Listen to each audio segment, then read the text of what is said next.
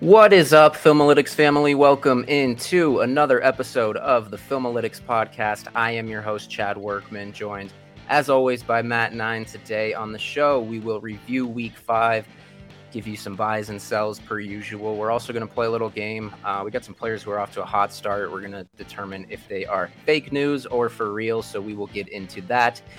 In the meantime, head on over to @Filmalytics_ on Twitter. Check out all of our socials. Check out filmalytics.org. And of course, our Patreon at patreon.com/filmalytics. All right, Matt. Thing I wanted to mention, I forgot at the top, our Discord is free. There's a lot of action in there, and it's a lot of fun. So that can be found on our Twitter at @Filmalytics_. As well as the website. Good call, filmalytics.org. We got a lot of good free content on the website. And of course, the Patreon has all of our models, metrics, and some premium content, if you will, behind that paywall. So check those out. Let's just jump right in, Matt. Week 5. I want to talk about, the first thing is I like to review injuries at the top of the show, right? It's injury season, if you will. It's like every week we have it. Last week we talked about Javonte Williams and kind of the value shift there. This week, Rashad Penny was a big one. He's going to be out for the season. So how do you see Kenneth Walker's value short term in terms of redraft? What do you think long term in dynasty? And how do you feel about Penny? Because I know you've been on the Penny bandwagon for a while, and it hit for you. And then, of course, injuries have just disrupted his momentum time and time again. I mean, yeah, I got a Penny jersey behind me. I bought his jersey. It was his rookie year. My wife surprised me with a trip to Seattle, and we saw Green Bay play Seattle in Seattle on Thursday Night Football. And Penny had a really big game that night, and that was kind of part of right at the beginning of that coming out party before I guess it might have been a sophomore year. I don't remember, but regardless, I bought his rookie jersey. I was just super excited, and I was in on him, Seahawks fan, but I think we're looking at a what if story.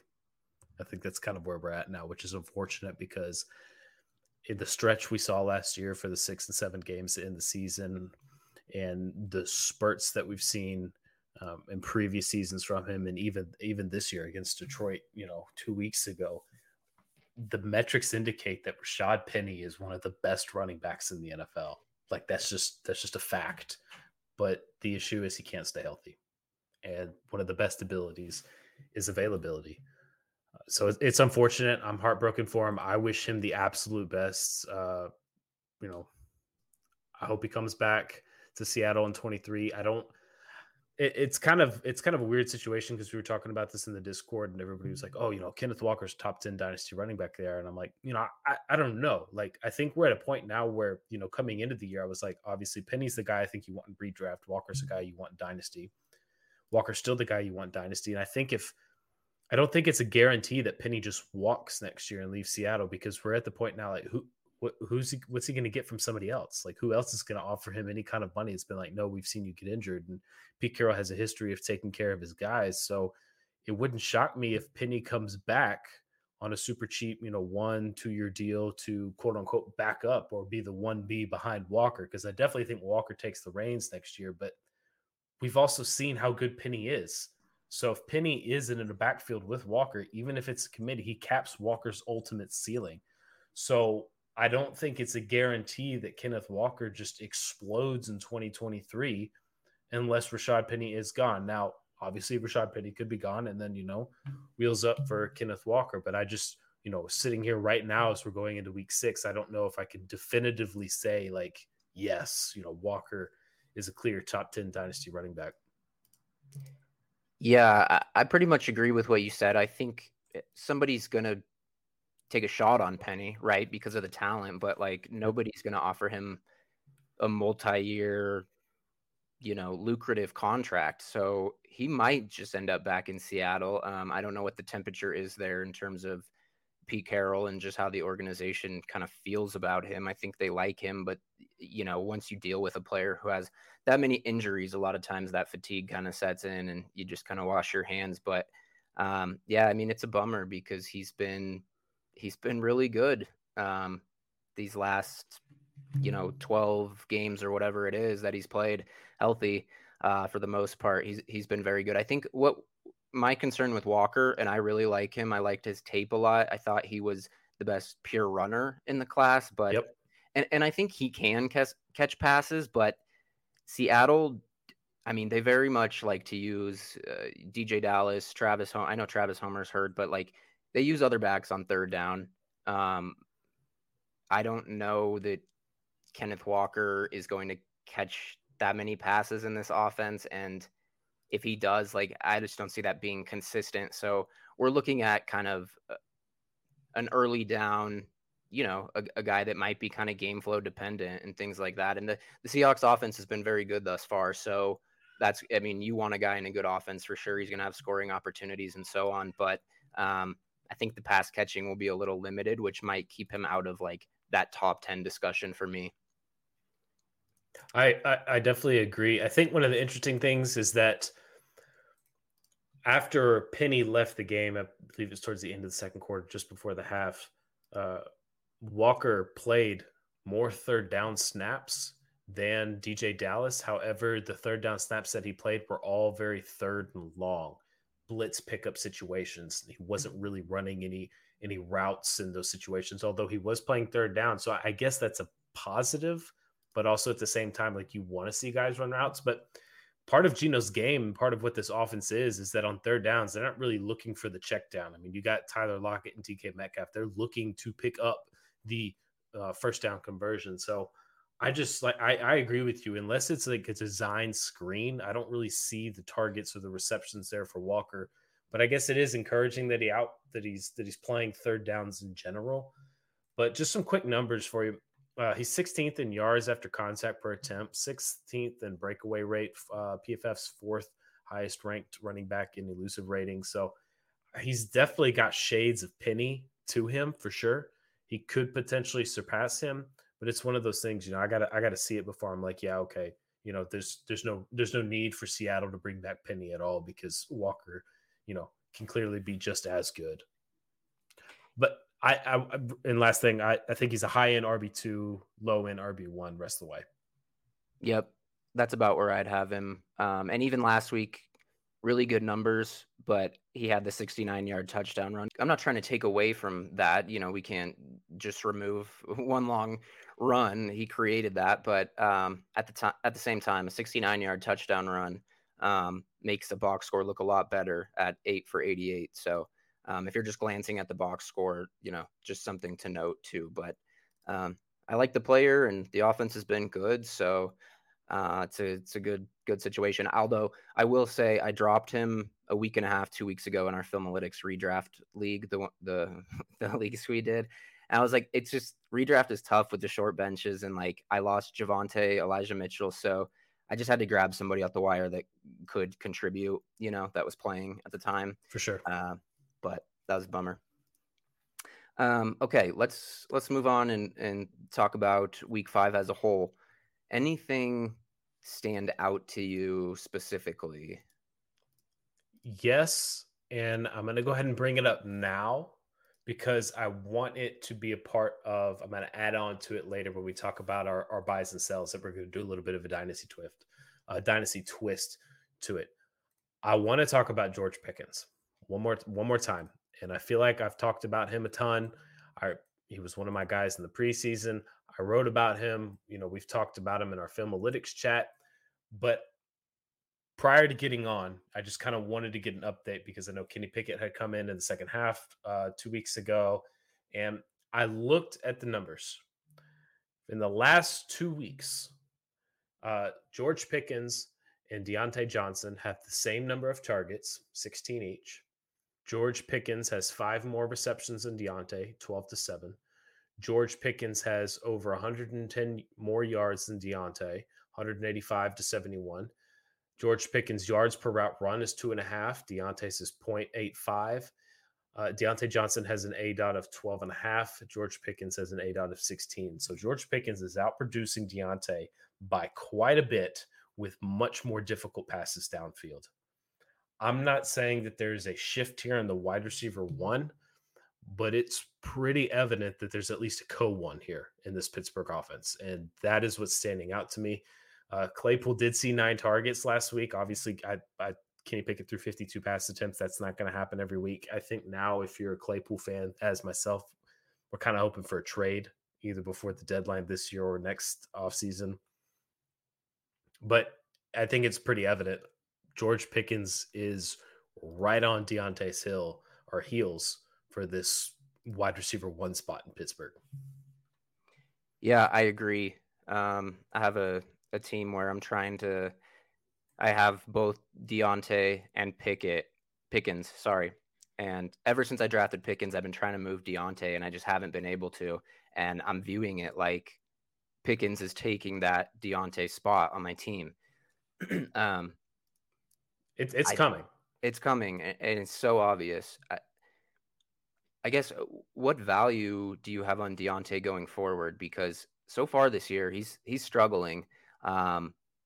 It's just not the same offense, and he's not getting quite the volume that he was before, and the results just have not been promising. So what do you see him as, in the long term, if Pickens takes over that wide receiver one role and becomes a star? I mean, where does that leave Deontay in this offense? Is he more of a wide receiver 2, 3? I think he might be falling into the wide receiver 3 discussion. Well, I don't know if I'd go that far. I definitely don't think he's a wide receiver 1 anymore because of the emergence of Pickens. Again, it's not like Deontay's bad. It's just one of those situations, a little bit like Walker and Penny. You have somebody there who is just so dominant. It just lowers the ceiling of everyone around him because he needs to get his own as well. And while I do believe Pickens has wide receiver 1 upside, like I said that in the preseason, I'm on record. Like I truly believe that George Pickens is going to be in the same discussion as like a Jamar Chase and a Justin Jefferson. Like that's where I think his talent level is at. Now, he's not going to have the production his rookie year, obviously, because we're dealing with a rookie quarterback. We don't have a veterans in there like Joe Burrow and Kirk Cousins, but I do think the talent level warrants a, future top 5 dynasty wide receiver type of finish. I still think Deontay's value has got to be a first plus.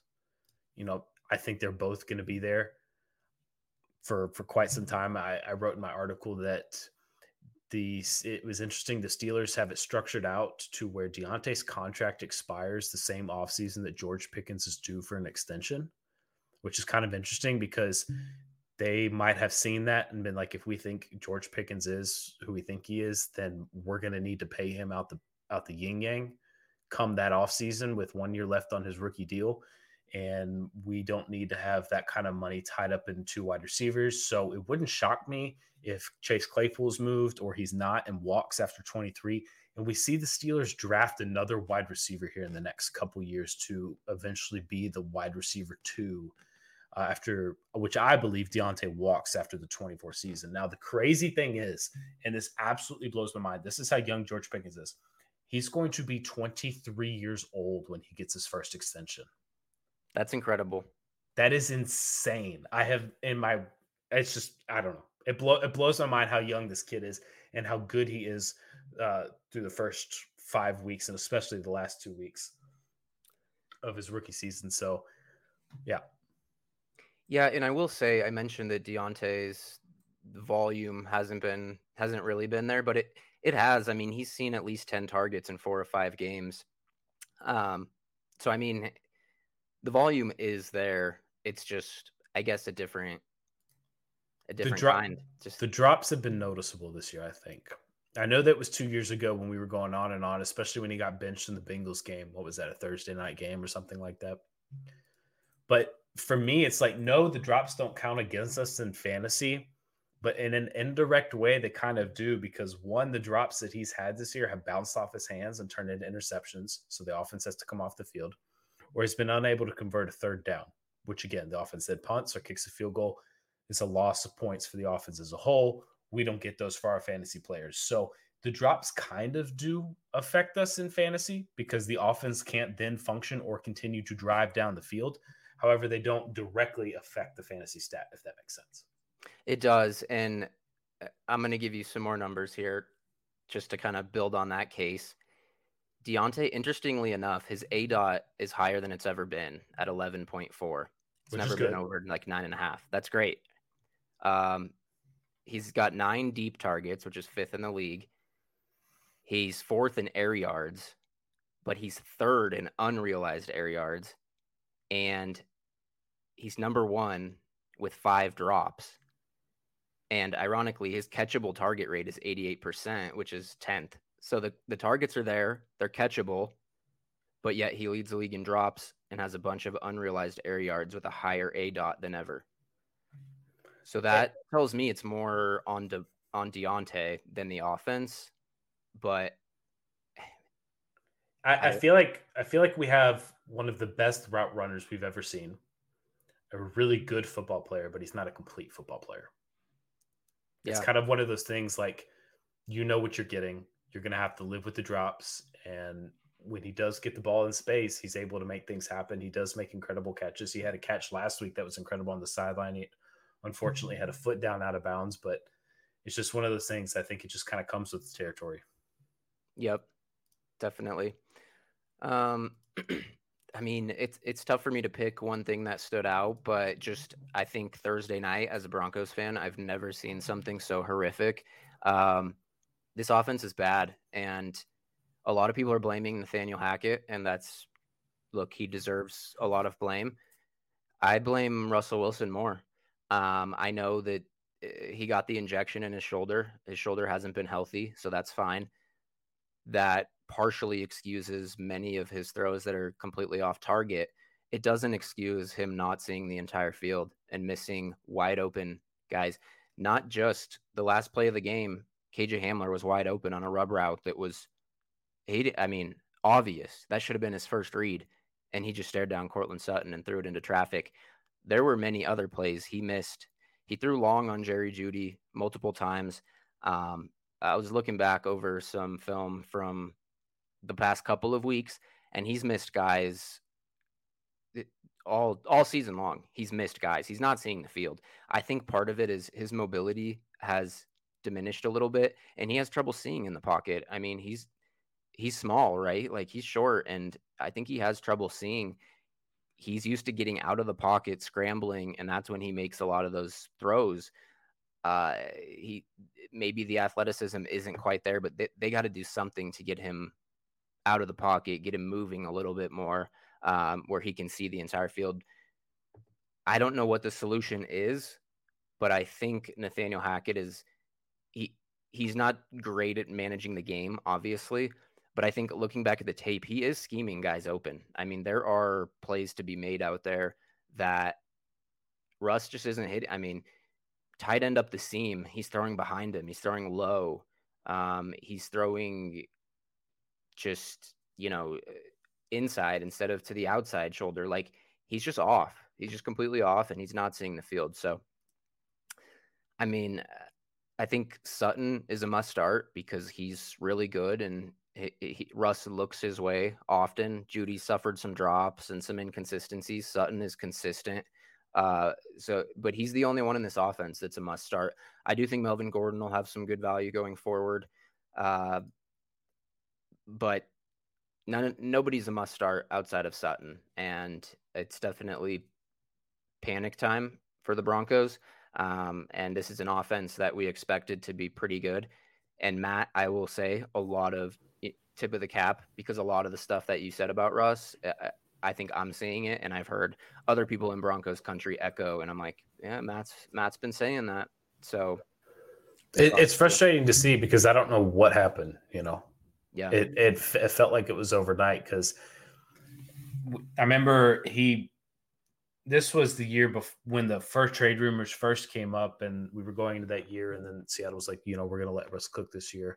What did we get off to? 7-1, 8-0 start, something ridiculous like that. And then it was the Giants game.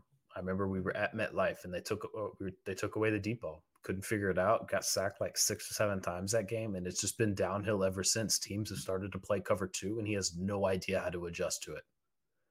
Yeah, I see that, because he's not really hitting that deep ball, at least not consistently. Like I said, he's overthrown Judy a couple times, hasn't even seen Hamler, etc. So when that deep ball is not going, it's like he just doesn't know what to do. And there was a route against Oakland. Judy ran towards the back corner of the end zone, and the defensive back, they were in cover 2, and the defensive back, the safety, totally shifted his hips and like was clearly in the wrong way. All Russ had to do was throw it to the back corner and Judy would run under it. And he like patted the ball a couple times and then stepped up in the pocket and just threw a short crossing pattern. And this was like 3rd and 10 from like the 16-yard line or 20-yard line. So a touchdown versus just a dump off for 3 points. That's the kind of thing that we're seeing, that miss enough of those, all of a sudden you're averaging 14 points a game instead of 24. So yeah, it's tough. It's tough sledding, especially for somebody like Judy, who had a lot of dynasty value at one point. And even I think KJ Hamler's looked good. Like his routes are crisp, like he's making plays when he has the opportunity. But if Russ isn't targeting him or looking his way, and everybody thought those two, Hamler would be kind of the sleeper with that deep ball, but just hasn't translated. So, Greg Dulcich, what are we getting tight ends this week in this offense? Over under 4 targets. I'm just making that number up. I know he was activated, so I saw that this morning or yesterday. Yeah, he was activated. I'll say under, just because I think at least at first, Eric Saubert, Tomlinson, these other guys are still going to rotate, and Hackett really likes Eric Saubert. He's more of a blocking guy, but I think they'll rotate it. But I do think long term, I'm excited about Dulcich and see what he can do. I mean, he might be a difference maker, especially we talked about this in the offseason, losing Tim Patrick. I think that has really hurt Russ. Yeah. Dulcich can kind of play that, big body, athletic type of role. So long term, I guess maybe even for the rest of the season, does he profile more as what they wanted Alberto to be, or is he going to be more of like a slot tight end? I think it's hard for me to say what they wanted Alberto to be. I think they were confused with what they wanted him to be. I think what they want of Dulcich is, kind of a slot tight end, but I think the biggest thing is they want a seam stretcher. And they've run that route with Eric Saubert. I haven't seen much of it from Alberto. I've seen Alberto more in the slot, just running short routes, because this is a route that Russ has missed multiple times. He missed Saubert and Tomlinson. I remember the one in the Colts game. He threw behind somebody. Yep. I think that was Tomlinson. That's the one that stands out to me too. And he's done that a few times. I think that's exactly what they want from Dulcich, because he's got the speed. He had a monster ADOT in college. Mm-hmm. He was a downfield, big play kind of guy. I think that's what they want. Yeah, there's very few linebackers and safeties in the league that are going to catch him. Yep. So I think we'll see him in line more often than not, doing that sort of thing. But I think they will use him in the slot as well a little bit. Cool. I like that. I'm excited. Yeah, I'm excited to see him too. All right. Let's play some fake news or for real. I don't know. I just made that up. But we're going to go through some players that are off to a really hot start, and just want to hear, Matt, what you think, and I'll give my thoughts on if it's fake news or if it's for real. Is this player going to keep doing what they're doing, or is it all a charade? Are they going to fall back down to earth? So let's start. I'm going to give you the first one to start, because this is Geno Smith, and we just talked about Russ's struggles. Look at what Geno's doing in this offense now. I mean, it's incredible. So what do you make of it? Is this for real? I don't know. I still don't know. It's fake news and it's real news, and it's I don't know news. I mean, he's playing out of his freaking mind through the first 5 weeks. I don't know how to explain that. looking at this, he's third right now. He's the third best quarterback in the league, EPA and CPOE composite at 0.189. He's barely behind Patrick Mahomes. And then Josh Allen is just on another level. At both, even Mahomes is a good bit behind Allen, but it's just I don't know. And I like this as a Seahawks fan because we're winning, we're competitive, fantasy's going well, the offense is moving, it's successful. But I also hate it because I don't want this team to come out of the season and head into April's draft with two probable top 10 picks and be like, oh, we're good at quarterback. We don't need anybody. That is the scariest part for me right now as a Seahawks fan. And if they wanted to do a little bit like Philadelphia did last year, if they just wanted to move one of those 23 picks into 24, because I'm also a big fan of the 24 class at quarterback, just to kind of cover their steps. Like, can Geno do this again? I mean, he's 31. Like, realistically, how many more years are you going to get out of this guy, especially playing at this level? Then I would be okay with it to see Geno start again in 23 and then draft the quarterback in 24. But if we don't take a quarterback in the next 2 years and fall into this Geno facade, then I'm going to be very upset. But right now, ride the wave. Yeah, that's a really good point. You never know with Pete Carroll. Like, it seems like Geno's exactly what he wants from his quarterback, right? I think there was even a quote from Pete a few weeks ago. He said, basically, he's doing what we want him to do, or what we ask him to do. Kind of a shot at Russ, probably, who wanted to do things his way. He wanted to throw more. He wanted to do all this. Geno's throwing over 30 times a game. He is, but I think Pete's saying, like, when you do it our way, like, you'll get there. You don't have to try to, push for more, deep targets, shots downfield, pass attempts, etc. Like, just run our offense and it'll work out. And that's what he's doing. I don't know if you mentioned this. I didn't hear it, so apologies if you did, but he has the highest passing grade on PFF right now. And Jalen Hurts is second, isn't he? Jalen's third, barely behind Pat Mahomes. I saw that there's like a 9-point gap or something like that between Geno and second. Yep. That's huge. Yep. Yeah, it's just mind-blowing. I mean, he's playing at like an MVP level, so I think it's fake news in that sense. I don't think he's going to keep this up. He's QB6 right now. But I think it's real that he's just going to keep playing well and driving the bus. Yeah, and again, going back to this quarterback thing, like, Geno's looking really good in this offense, and we know what Geno is. Can you imagine CJ Stroud or Bryce Young in this offense doing the same thing? Like, just take Geno up a notch with a better quarterback, younger, going to develop even more. I mean, this Seahawks roster is not bad. The defense is bad, but the offense is good. And obviously we're 2-3, but if you insert a better quarterback like a Bryce Young or CJ Stroud, I mean, we're competitive right away, like legitimately competitive, especially with the way the NFC West looks right now. I mean, the Rams they're terrible. They've mortgaged their future for the Super Bowl. Congrats to them. They won it, but they're going to be bad now unless they figure something out. The Cardinals, I'm pretty sure, going to fire Kingsbury. I think he's second in odds right now behind. I actually think Hackett is the best odds to be fired right now after Rule. So Kingsbury second right now to be fired at the end of the season. And then the 49ers, they're going to get Lance back next year, coming off his broken ankle, still another year, 3 years now without developing as a pocket passer. I mean, like, the NFC West is up for grabs.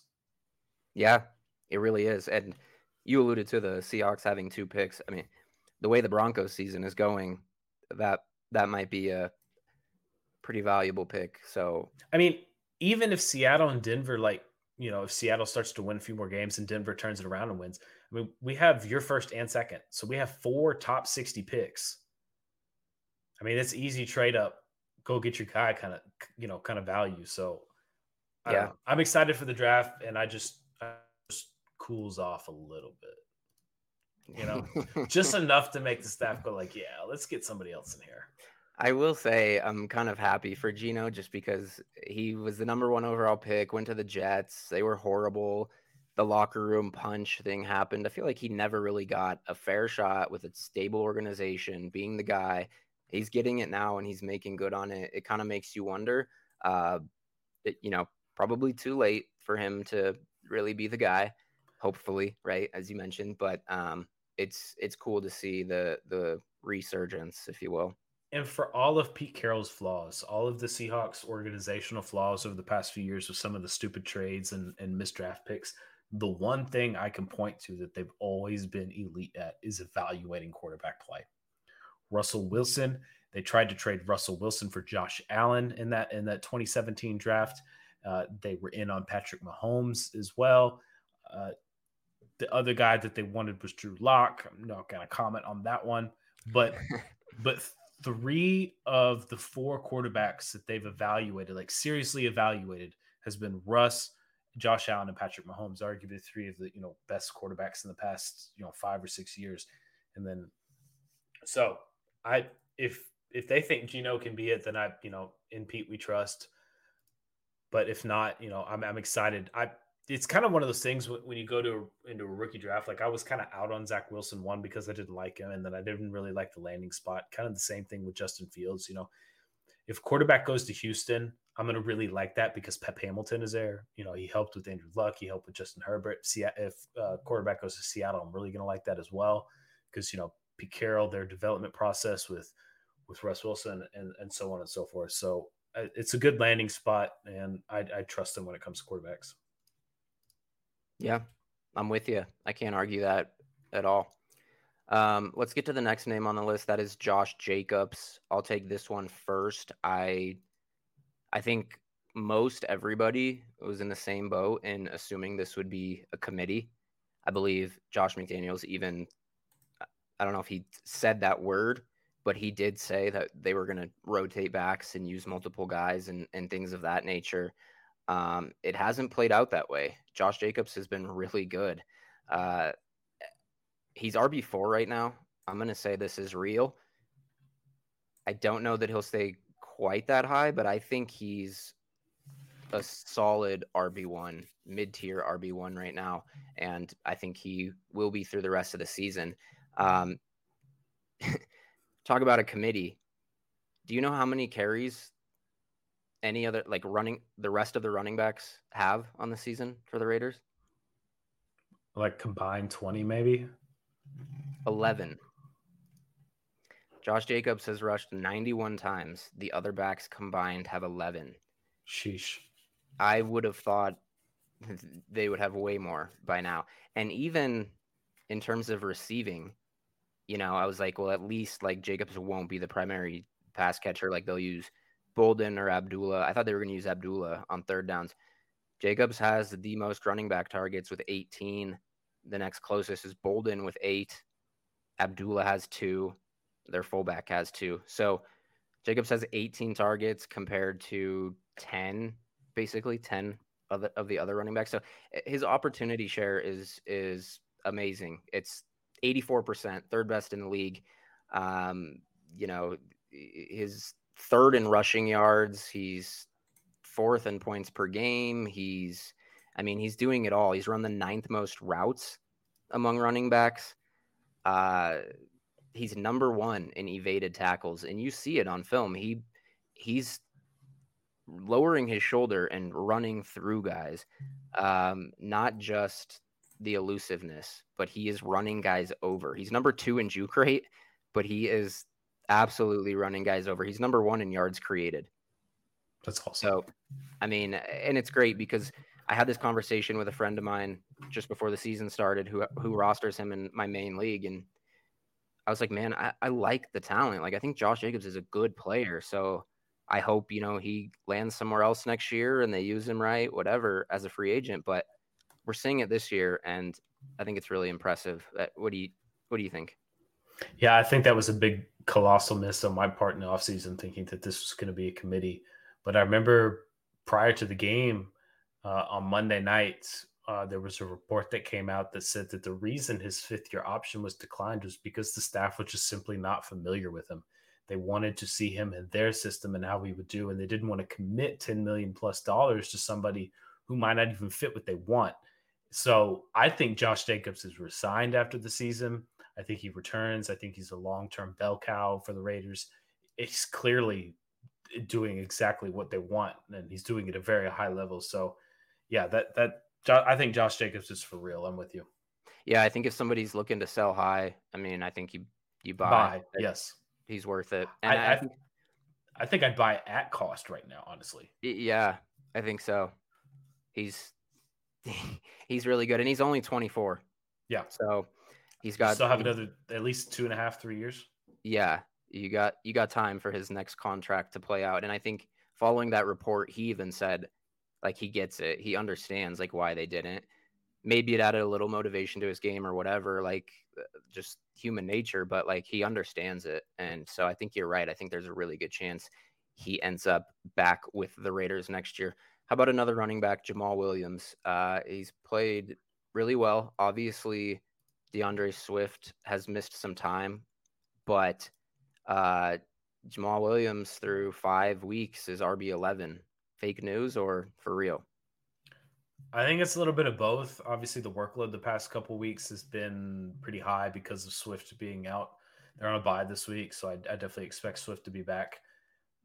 You alluded to in the Discord a few weeks ago that Swift is significantly outproducing his expected fantasy points because he's been incredibly efficient, which is something that's pretty unsustainable. And then Jamal Williams is still eating that goal line work, which is not exactly what you want to see if you're a Swift owner. But I think it's the same as what it's always been. It's a running back by committee there. They have their roles. They both get theirs, and Jamal Williams is, the ground and pound, goal line, short yardage kind of back. So, like, I mean, the past couple weeks is probably fake because Swift is coming back, but I think that Jamal Williams, we have a pretty good track record of him and Swift together of exactly what he is. And realistically, he's probably a back in RB2, high end RB3 with some big weeks.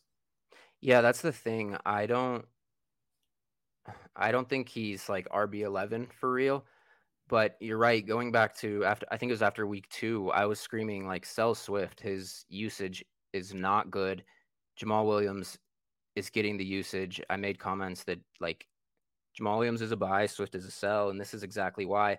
His usage has been a little bit higher with Swift out, but not a ton. I mean, I guess you look at the carries 19, 15, 20 versus 11, 12, but not like his role hasn't changed that significant of an amount. His expected points per game is 14.1 versus Swift, who is 10.6. So Jamal, either way, Jamal is getting the more valuable touches. So I think you nailed it with kind of a back end RB2 type of value. And Swift is like a home run hitter. So that's part of his value, but I just can't get behind him with that type of usage. And I think Jamal is like the perfect like depth running back on your roster that you're comfortable plugging into the flex, but you don't have to play him. So Marquise Brown next on the list. He is, I believe, wide receiver 6. Let me double check that. Yep. Wide receiver 6 on the season. He's targeted a ton. He's been over 20 fantasy points in the last 3 weeks. He's seen target totals of 17, 11, 10. I believe he's leads the league in targets or is very close to. Okay, he's tied for second with Justin Jefferson with 55. I think this is fake news. I think he's a good player. I think it's a good fit with Kyler. But obviously Hopkins is coming back soon, and I just don't think he can sustain quite this type of volume. You mentioned Kingsbury. Like, Kingsbury hasn't been very good. This offense has really been they've been trailing in the second half a lot. They've had to play comeback. And when they're doing that, that's when Marquise is eating up a lot of those targets. Like I said, I think he's good, but the way that they are playing right now, I don't think is sustainable for the long term. It's not going to last either. Kingsbury's going to get fired. The team's going to start losing a ton, whatever it is. Like, and James Conner's been banged up a lot too. I don't think they've been running the ball quite as much. So I like Marquise Brown. Okay. But I'm not really buying into this start. I'm going to be on the other side of this one. I think I am buying this. I think this is real. Through the first 5 weeks, he's third in the league in targets. He's fourth in receptions. He's tied for fifth in receiving touchdowns. I get that Hopkins is coming back, and obviously I want to see what that looks like. But DeAndre Hopkins, we saw a decline with him last year from 2020. Sure. There was a drop off to 2021, and I get that he was hurt, but there was a lot of those metrics that you really like yards per route run and stuff, that were much lower, even on the small sample size that we saw. I forget how many games he played. I believe it was half the season. But they traded a first round pick, a second round pick for Marquise Brown? I think a first and a second. Yeah. So the first and a third. It was like something on top of a first. They invested a lot into Marquise Brown, and Kingsbury is on the record saying that we believe he could be our future one. That was in the offseason. So, kind of indicates, they're aware that Hopkins is on the decline. He might be on his way out at some point. Like, they're kind of prepping for the future. They're getting the next guy in there. Now, obviously, when Hopkins comes back, that's good for the offense as a whole. And in theory, it should help Marquise Brown. And they're not even playing Marquise Brown specifically outside. They're kind of moving him all around, which is kind of exciting. And, it's college teammates. So I think this is kind of for real. I don't know if it's going to be, wide receiver one for real, but I think the usage and the, how do you say it? Like the role. Yeah. Because again, when we talk about fantasy wide receiver ones, it's, it's only 12 of them. I'm just not sure that he's always going to be in the top 12, but I think what they're wanting to do with him is sustainable. I think it's for real. One more thing I want to add to that. I do think that Hopkins was on a steep decline. I don't really want anything to do with Hopkins. I also misspoke. They got a third back. So they gave a first and got Brown and a third. So, okay. But still, a heavy investment. But I think part of it is like he has one game, 14 for 140. A lot of his other games, 88 yards, 78 yards, 68, 43. Like, I don't know. I get more. Yeah. Yeah. Like you look at what were the targets? So the targets were 6 week 1, and then it goes 11, 17, 11, 10. But his catch rate, his receptions 4, 6, 14, 6, 8. Like you look at obviously he's not Justin Jefferson, but guys like that, like there's just a lot more consistency week to week where they're kind of between 80 to that 140 yards, like mostly every week. I just feel like he's going to be a lot. There's going to be a lot of variance, and even more so with Hopkins in the lineup. And they're trying to get Rondale more involved, which whatever. Don't get me started on him, but whoa. We'll talk about him. How about Tyler Lockett? I think he's kind of connected to Geno, right? But he's, he's balling right now. Tyler Lockett and DK Metcalf both balling. I believe their target shares are roughly the same. However, DK's red zone target share is league leading. I think it's at 50%. Like, it's enormous. So Tyler Lockett's touchdowns that he caught, especially the two against New Orleans, they were like 40 plus yard bombs. But when they get down in the red zone, it's DK time. I'm bummed because DK should have had 3 touchdowns last week. He had the one, he dropped one, then he had another called back due to holding, but could have had a much bigger week. Tyler Lockett benefited a little bit from that, but he's for real. As long as Geno keeps playing like this, he's supporting 2 top 24 wide receivers right now. So there's no reason to think that this is going to, tailspin off at any point. I will say from a real life football perspective, I would like to see Seattle trade Tyler Lockett because you're still looking for your franchise quarterback. The defense is the worst in the entire league right now. Or they might be 31. Washington might be even worse. But he's 30 years old. He's coming to the end of an expensive contract. He's still good. You're not trading a bad player with no value. And he's still healthy. Like this, you could still get probably round 2, round 3, couple round 3s, a couple day 2 picks in return from him because he's not going to be a part of the long-term, rebuild ascension back to that Super Bowl caliber team process that the Seahawks are kind of going to transition with. So I would like to see him moved. as a fan, but at the same time, for fantasy, he's balling out. Yeah, I don't really have much to add. I'll just say that honestly, when I say like Marquise Brown is fake news, I see him and Tyler Lockett very similarly. Obviously, Marquise Brown is much younger. Would much rather have him in Dynasty, but I see them pretty similar in terms of their current value in production that you can expect. So, yeah, Lockett's playing really well. I've never been a huge Lockett guy because of that variance and some of those things, but I would, if I'm a contender, I'm definitely interested in Tyler Lockett.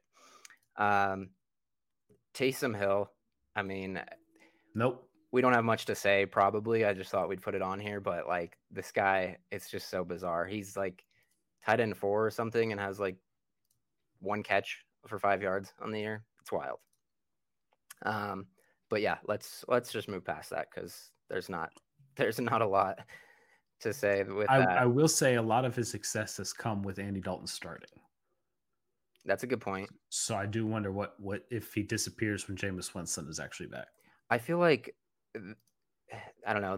He's tight end 7. Sorry, I misspoke, but I do like he's a good weapon, right? Like he's what everybody wanted Tim Tebow to do /be, right? In this role. I feel like they have to keep utilizing him this way. Like you found success with it. Keep using him. I mean, he's not going to provide consistent value, but like, I don't know, like why not keep using him this way? And Jameis was pretty bad too. Like, I'm not saying they should start Dalton, but like, I don't know. Maybe they need to reevaluate what they were doing with Jameis. So yeah, interesting nonetheless. Let's get into some buys and sells before we get out of here. I'll go ahead and go first with one. Mine is Jacoby Myers. Are you buying or selling? Buying, sorry. Yeah. Buying Jacoby Myers.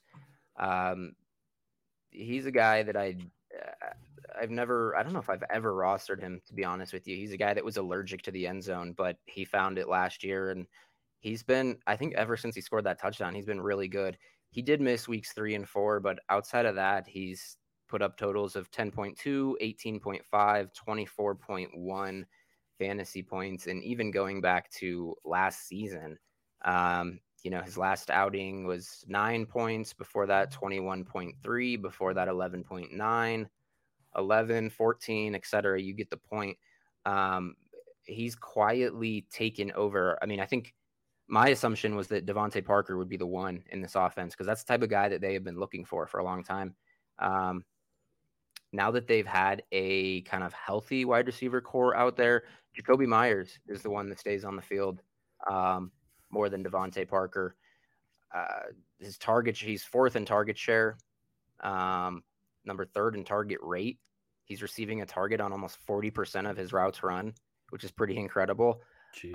He's a good player, man. He's number 2 in yards per route run, number 1 in yards per team pass attempt. So he's clearly their number 1. Long term, I don't know. Like they may still look to add, they keep missing on these wide receivers. They might still look to draft another N'Keal Harry type, but I think Jacoby Myers is good, and I think he's legit, and I think he's very overlooked. So you can probably get him for a reasonable price. Any worry about Thornton? Made his rookie debut last week. I think he saw 4 targets. Yeah, I mean, not really, just because he's more outside. He is. He's more of that, like, and in fact, he might take over that Devontae Parker, N'Keal Harry type of role, but he's got more speed, maybe more separation ability. I don't know, but no, there's no concern really. I think he's established himself enough that I think he's just going to be the main part of this offense.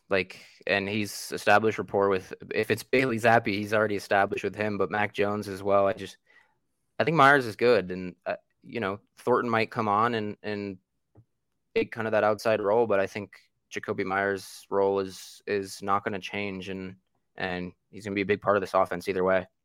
It's Zappi season. I'm speaking it into existence. I love it. I'm going to buy. Actually, before I tell you, I have a question.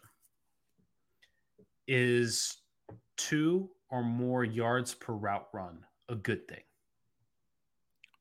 2 or more. Yeah, when you're looking at wide receivers, 2.00 yards per route run plus. That's a good thing, right? Yeah. Like it's high level stuff when you're above 2. Yeah, I mean, I just mentioned Jacoby Myers was number 2 or something at like 3.8. Yeah. So yeah, 2.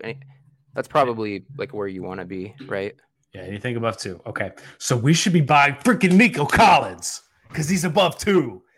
His peripherals and this guy's flying so far under the radar right now. It's absolutely blowing my mind.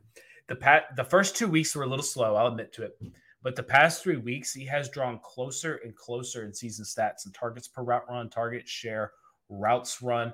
I'm pretty sure he's actually surpassed Brandon Cooks in yards now. Brandon Cooks has the 1 receiving touchdown. Nico doesn't have any yet.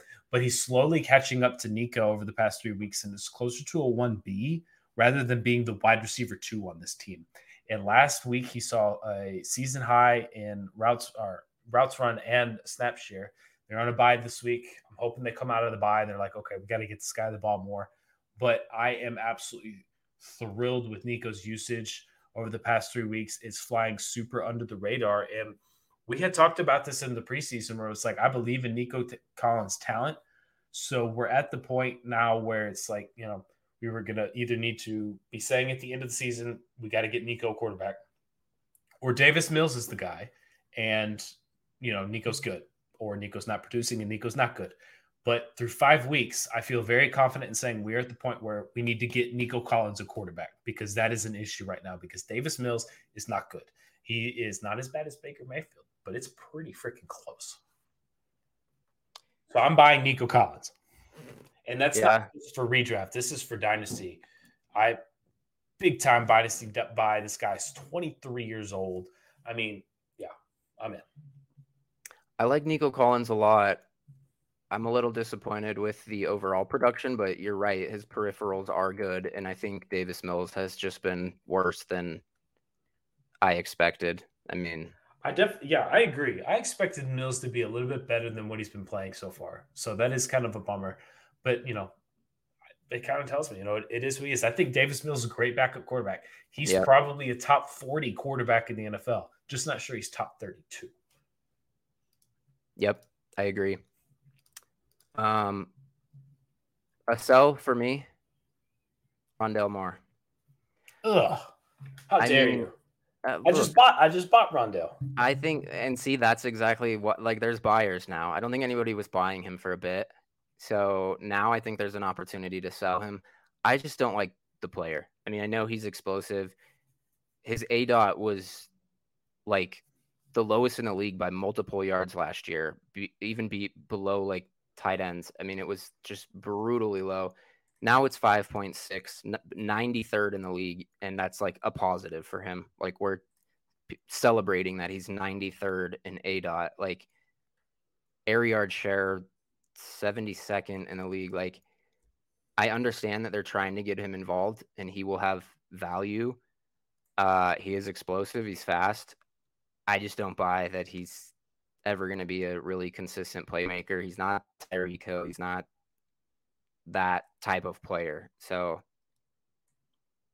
I would sell him now while there are buyers. But why don't you tell us why you bought him? And what did you pay for him? I reluctantly bought him because I needed wide receiver help, because this is kind of how my team's been this year. So if my team was sitting at 4-1, or even, or I guess at the time 3-1, 2-2, what have you, I probably wouldn't have bought him, but I needed the help. And that was the cheapest, easy way for production. I traded a 23 third in one league. I had 3 of them. So it was kind of like, I gave the late one away. I think it'll be closer to a 4th. And then in another league, I gave away a 24-3. So just a year later, but same round. So I don't feel too bad about it. But in the last 2 weeks, Rondale's only played 2 games this year because he was injured for the first 3. Last 2 weeks, he's had 13 targets to Marquise Brown's 19. The yards, Marquise Brown has doubled the yards because you said, yards per reception, Brown's at 12, Rondale Moore's at 8.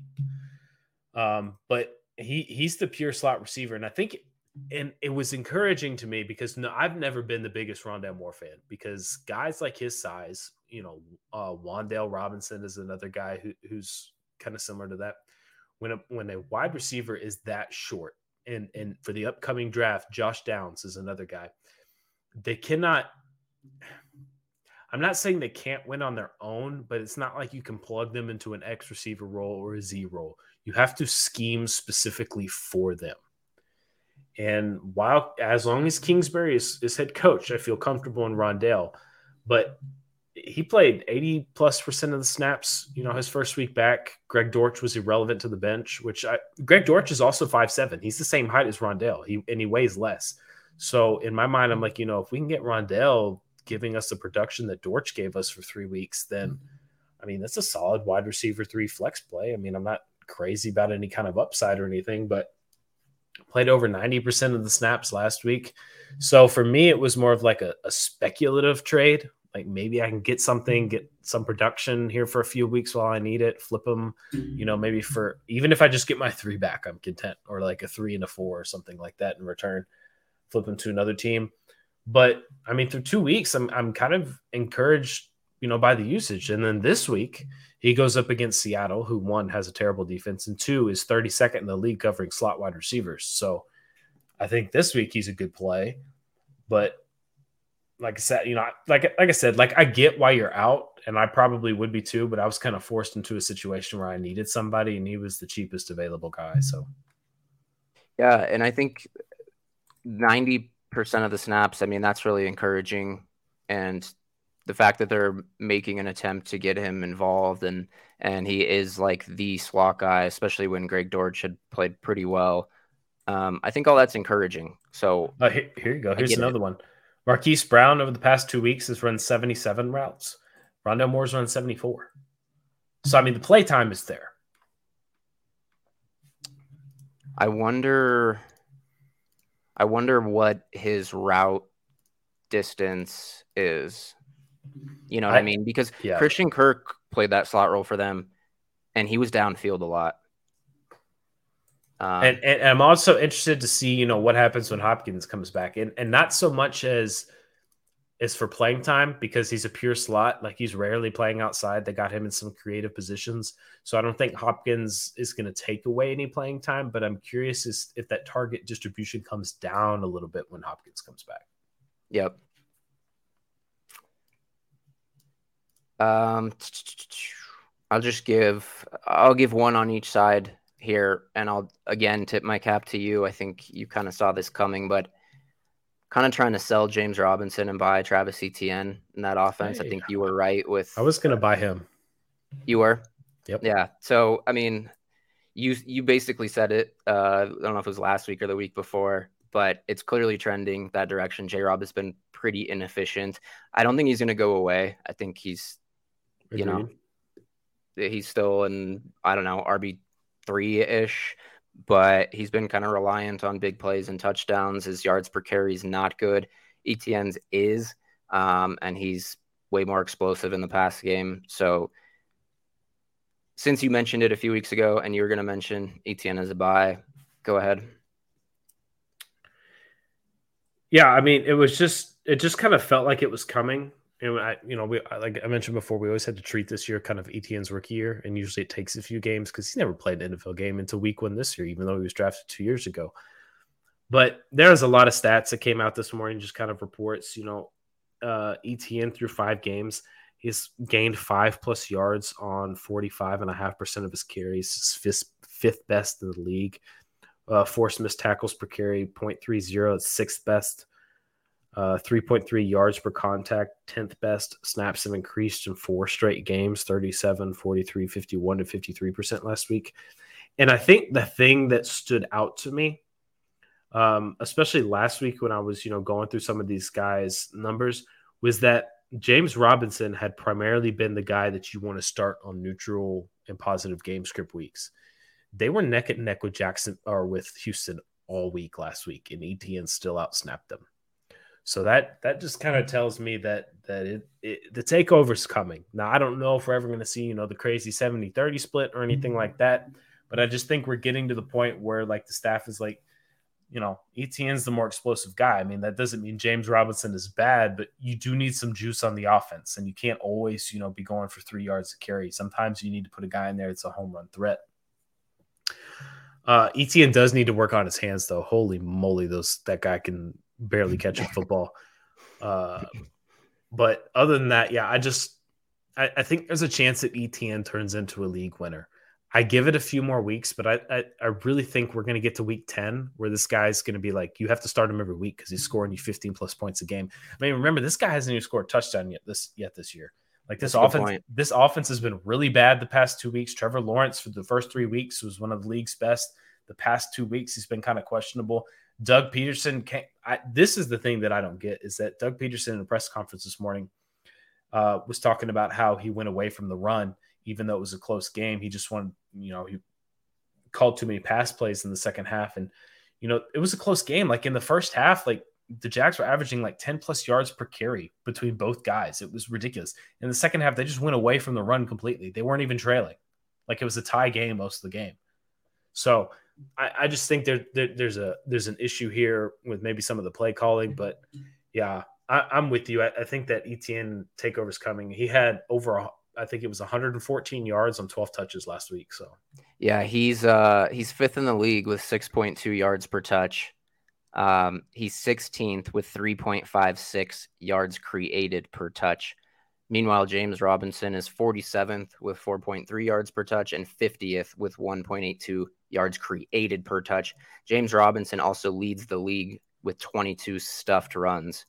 I think it's a play style thing. I think so. I think that's a big part of it. I would love to see James Robinson in Seattle next year with Ken Walker. That'd be a great fit. Give me a 1-2. That'd be the perfect offense for him. But for now, I mean, even though we like James Robinson, his game and everything, it is trending towards Etienne. So, yep. Any other buys or sells you want to mention? In Dynasty, sell Davis Mills.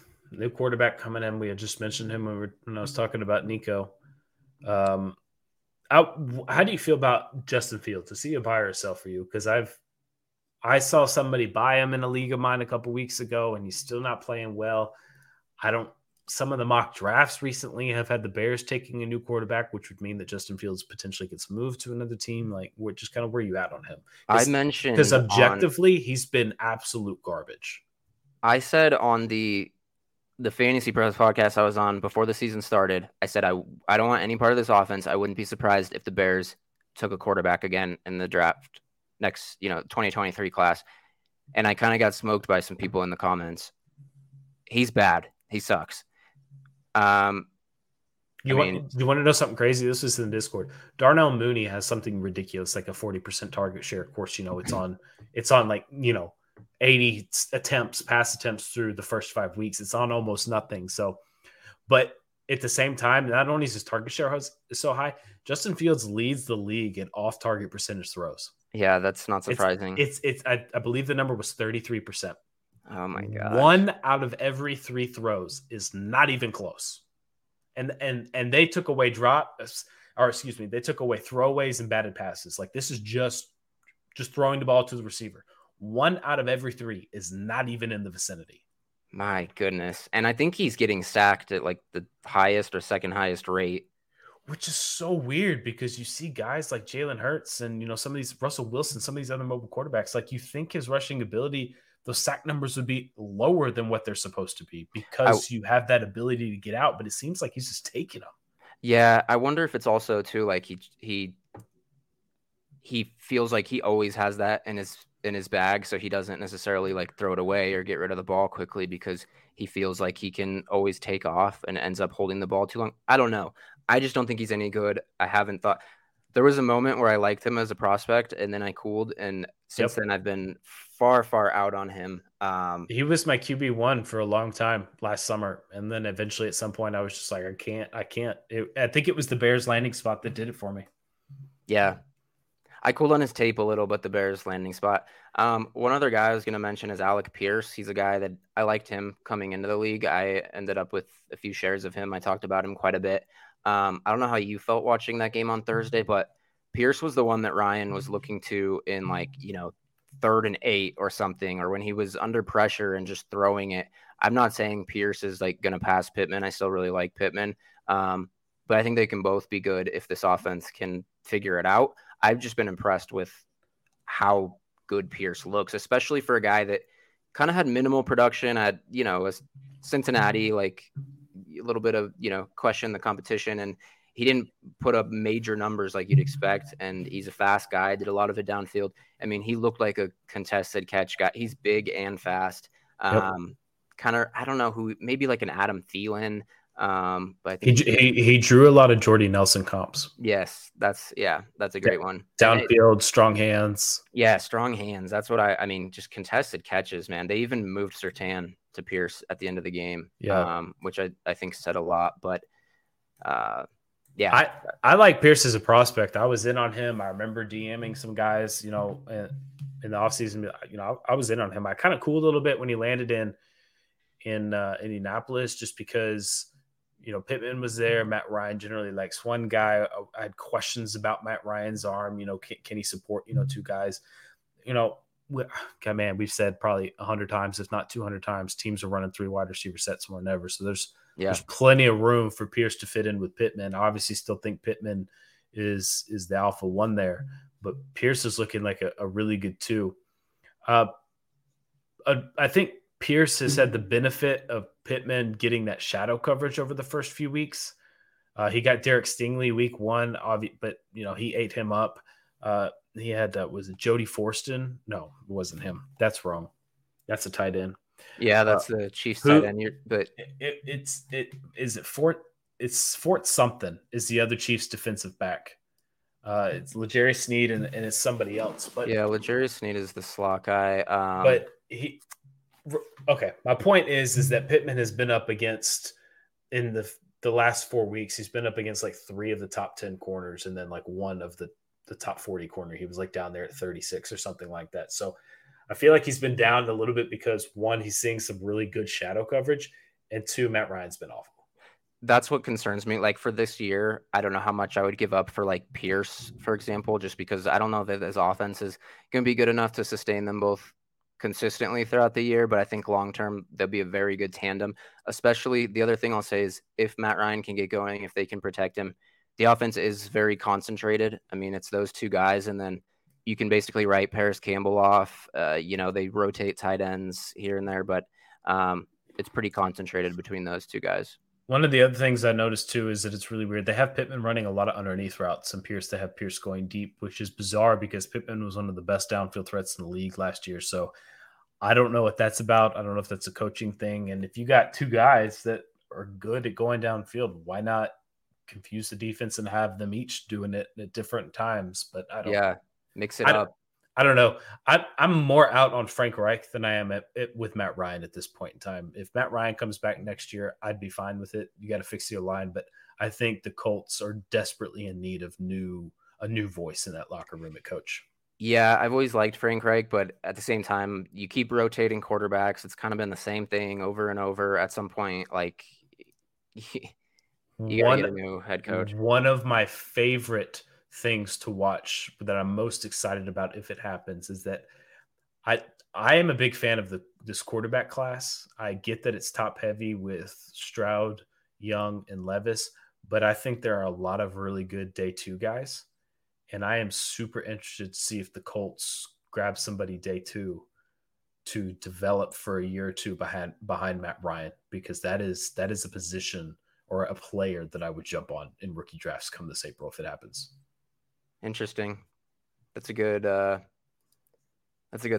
I honestly though, like, because it's time. You want Matt Ryan starting for another season and a half, but the Colts have to do something at quarterback. It's time. They do. They haven't figured it out since Andrew Luck. I wouldn't even be against them selling the farm. Sell your soul to go get somebody this year, even if they're going to sit behind for Matt Ryan for 1 more year because you can't get out of that contract because the cap hit's too big, whatever. But you have to find the answer, because you cannot let Jonathan Taylor, Quentin Nelson, the highest paid guard in NFL history, Pittman, Alec Pierce, Darius Leonard, some of these other guys, you cannot let these careers go to waste because they're still all in their early 20s. Agreed. That defense is pretty good. Like they have a lot of pieces, and it's just a revolving door at quarterback. So I feel like there are so many teams in the league right now that are like, if you look at their roster, you're like, this is actually a pretty good football team outside of quarterback, which makes them look like a much worse football team. 100%. There's so many teams like that. Okay. Any last thoughts or anything you're looking for next week? Anything you want to plug before we get out of here? Guys know I've been dealing with the COVID. I got the Matt Corral article finished. Finally, it's going up tomorrow morning, and then I'll have my next fantasy forecast out Friday. Awesome. Looking forward to that. I've been getting my DFS model out on the website. It's free, filmalytics.org. It's getting better each week with more data. Results have been pretty positive, and I think they're going to keep getting better. So be sure to check in on that. Of course, head on over to Twitter at Patreon. Head on over to Twitter at Filmalytics_ and subscribe at our Patreon, patreon.com/Filmalytics. Thanks for being here with us on the Filmalytics podcast, where we combine film and analytics to bring you the best results.